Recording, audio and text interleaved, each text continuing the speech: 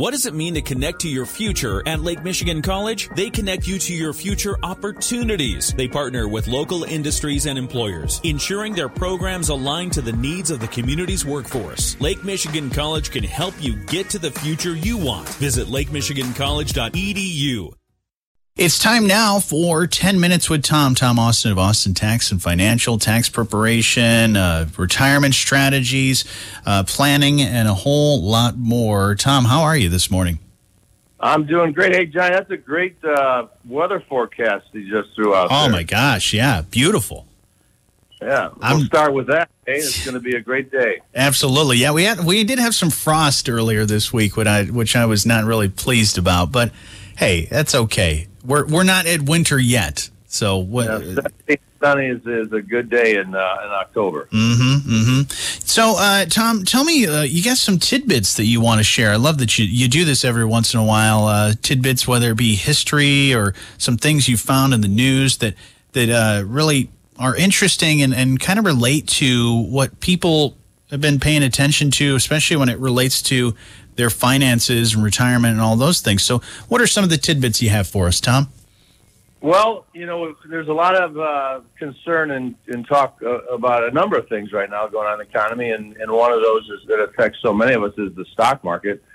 Interesting fact is that the top 10% of Americans have lost over $8 trillion in stock market wealth this year. The top 1% has lost over $5 trillion, and the bottom 50% have lost $70 billion. Wow! So the tends to be more heavily weighted on the wealthy, but the stock market and the volatility affects everyone, especially those that have money in their 401ks and are saving for retirement. So it's obviously affecting everybody, and it's on people's mind.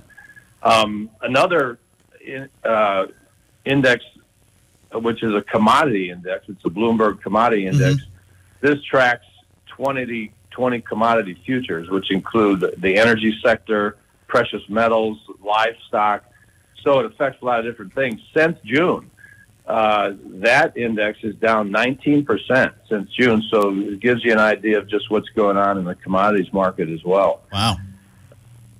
Interest rates. Everybody is we all know how hot the housing market has been. And we see what's happening with interest rates, which is starting to affect a lot of different things. I don't know, Johnny, if you remember back in 1980. When were you born, Johnny? 87. 87. So you would have been 7 years old in 1980. But back in 1980, the Fed chairman was a guy named Paul Volcker. And that was the last time that we had, and I think it may be the only time in our history that we had extremely high interest rates. The Fed fund rate was 18.8%, and you compare that today at 3.25%, and the Fed fund rate has been raised from almost zero to that 3.25%. So you imagine what it was like in 1980 when the Fed fund rate is 18.8%, and the Fed fund rate is the rate at which commercial banks lend money to each other. So that rate affects the interest rates that are passed on to us, but the prime rate is what's more notable. For the average person is what most equity lines of credit are tied to. Okay. 6 months ago that was 3.25%. Now it's 6.25%. So the prime rate is typically about 3% higher than the Fed fund rate. So, but from March 26th to April 20th, which was literally a month back in 1980, that Fed fund rate fell. It fell 18%. Or I'm sorry, 10%. To only 8%, 8.5%. Wow. And then in 1981, January of 1981, Ronald Reagan came into office, and the rate bumped back up to over 19%. And over the next 2 years, it dropped back 10 points to 8.5%. And as most people, if you remember back in those days, those that are old enough, we had a very good economy under Ronald Reagan. So it's kind of an interesting tidbit of what's going on with interest rates and what was in the past and what we see as kind of normal as we've had such a low interest rate environment for the last 10 years as we start to creep up a little bit. Another little tidbit is the world GDP, which is the gross domestic product, was $88 trillion in 2021. 2022 is projected to go 104 trillion. So we see the GDP is increasing each and every year. We've all talked a little bit about, remember the Great Resignation, the conversations we had regarding that with COVID and people leaving their jobs, and we still see that today, where we still see, quite a few job openings. But that Great Resignation is starting to seep into the corner office with 70% of C-level executives. C-level executives they're high-ranking or senior executives of companies, but they, in a poll that they did, they're seriously looking at resigning for a job that better supports their well-being. Mm-hmm. So interesting thought concept there. And 57% of employees surveyed said they were fed up enough to quit their jobs as well. So we see that trend, I think, continuing as far as, what they call the Great Resignation. Right. Yeah, you've certainly seen a shift, a paradigm shift, sort of, as far as, jobs that are available and people really thinking about their overall well-being even more so. But, that there's almost less risk of that leaving their job, and because there's a good chance a lot of these people are going to be able to find something else. And so, I've even seen people that have been working somewhere for a very long time, like you said, those C-level type people that have been around for a while and have a pretty important job within the business, and they're moving on. So it's a very interesting time when it comes to the job market. It really is, and I think it's interesting how, if you talk to, you've talked to even some of my friends and colleagues, and certainly myself and my family, when you look at, with what's happened in the last couple of years with COVID, it just, I don't think it cannot affect people in some regards on how we were living our lives and how you kind of rethink, what the future may look like. And I think that is definitely reflected now in the job market, and as people reevaluate, where they want to go and what they want to do, over the next so many years as they look at their life's work.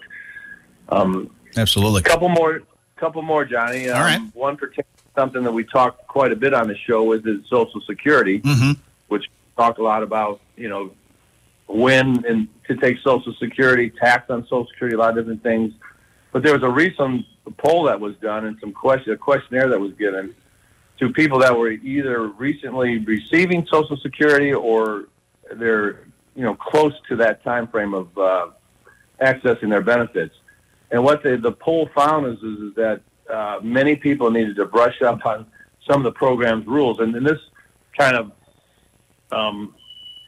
really reflects, what we do in helping people evaluate their Social Security benefits, and that there really are a lot of options that can be very confusing. But they found that almost 2/3 of the people that they gave the questionnaire people either failed or got a D grade in the questions that were asked. 65%. Oh my! 18% earned what they would consider a C grade, and 12% got a B grade.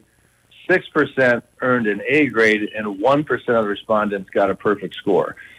So that tells us that the majority of people are lacking in their understanding and knowledge of Social Security and the benefits that are available to them. They've been paying into for so many years, and that certainly is something that we can help people walk through. Absolutely, yeah, that's definitely important to know all that stuff. Yeah, we have some special software that we can use that helps evaluate each person's situation. One more, Johnny, and then we'll let you move on with your day. But there was a review that was done of 22 different studies. Okay, this pertains to the longevity at the point of retirement for folks. So when people retire, for people that consider themselves to be in poor health or to be in very good health. And this was, again, 22 studies were done on this. And what they found is that the difference in life expectancy was 5 years.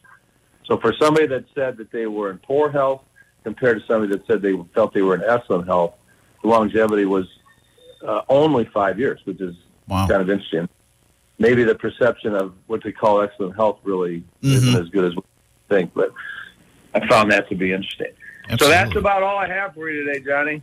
Well, caring about your not only your physical and mental health is really important, but like you also mentioned about that knowledge of things like Social Security and all those different strategies and things that pertain to your retirement is really important stuff. And so we want people to be educated so that maybe if they're given that survey, they get at least a B or an A. And I think you'd probably be the great person to help educate them and also have those great conversations with them, Tom. How might the folks that are thinking about retirement planning and strategies and all that stuff, how can they get a hold of you and talk about some of this stuff? Well, they can certainly give us a call at 269-429-1585. We're located at 715 Columbia Avenue in St. Joe. We're right behind the Niles Credit Union on Niles Avenue.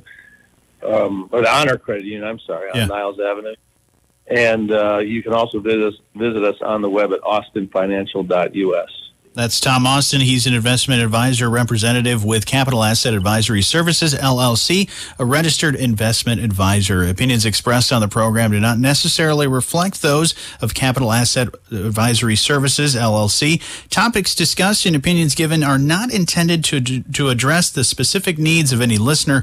Listeners always encouraged to discuss their specific needs with the appropriate professional. We certainly hope that professional is Tom Austin. Tom, always good to talk to you. Oh, and thanks for spending some time with me this morning. Have a great day, John.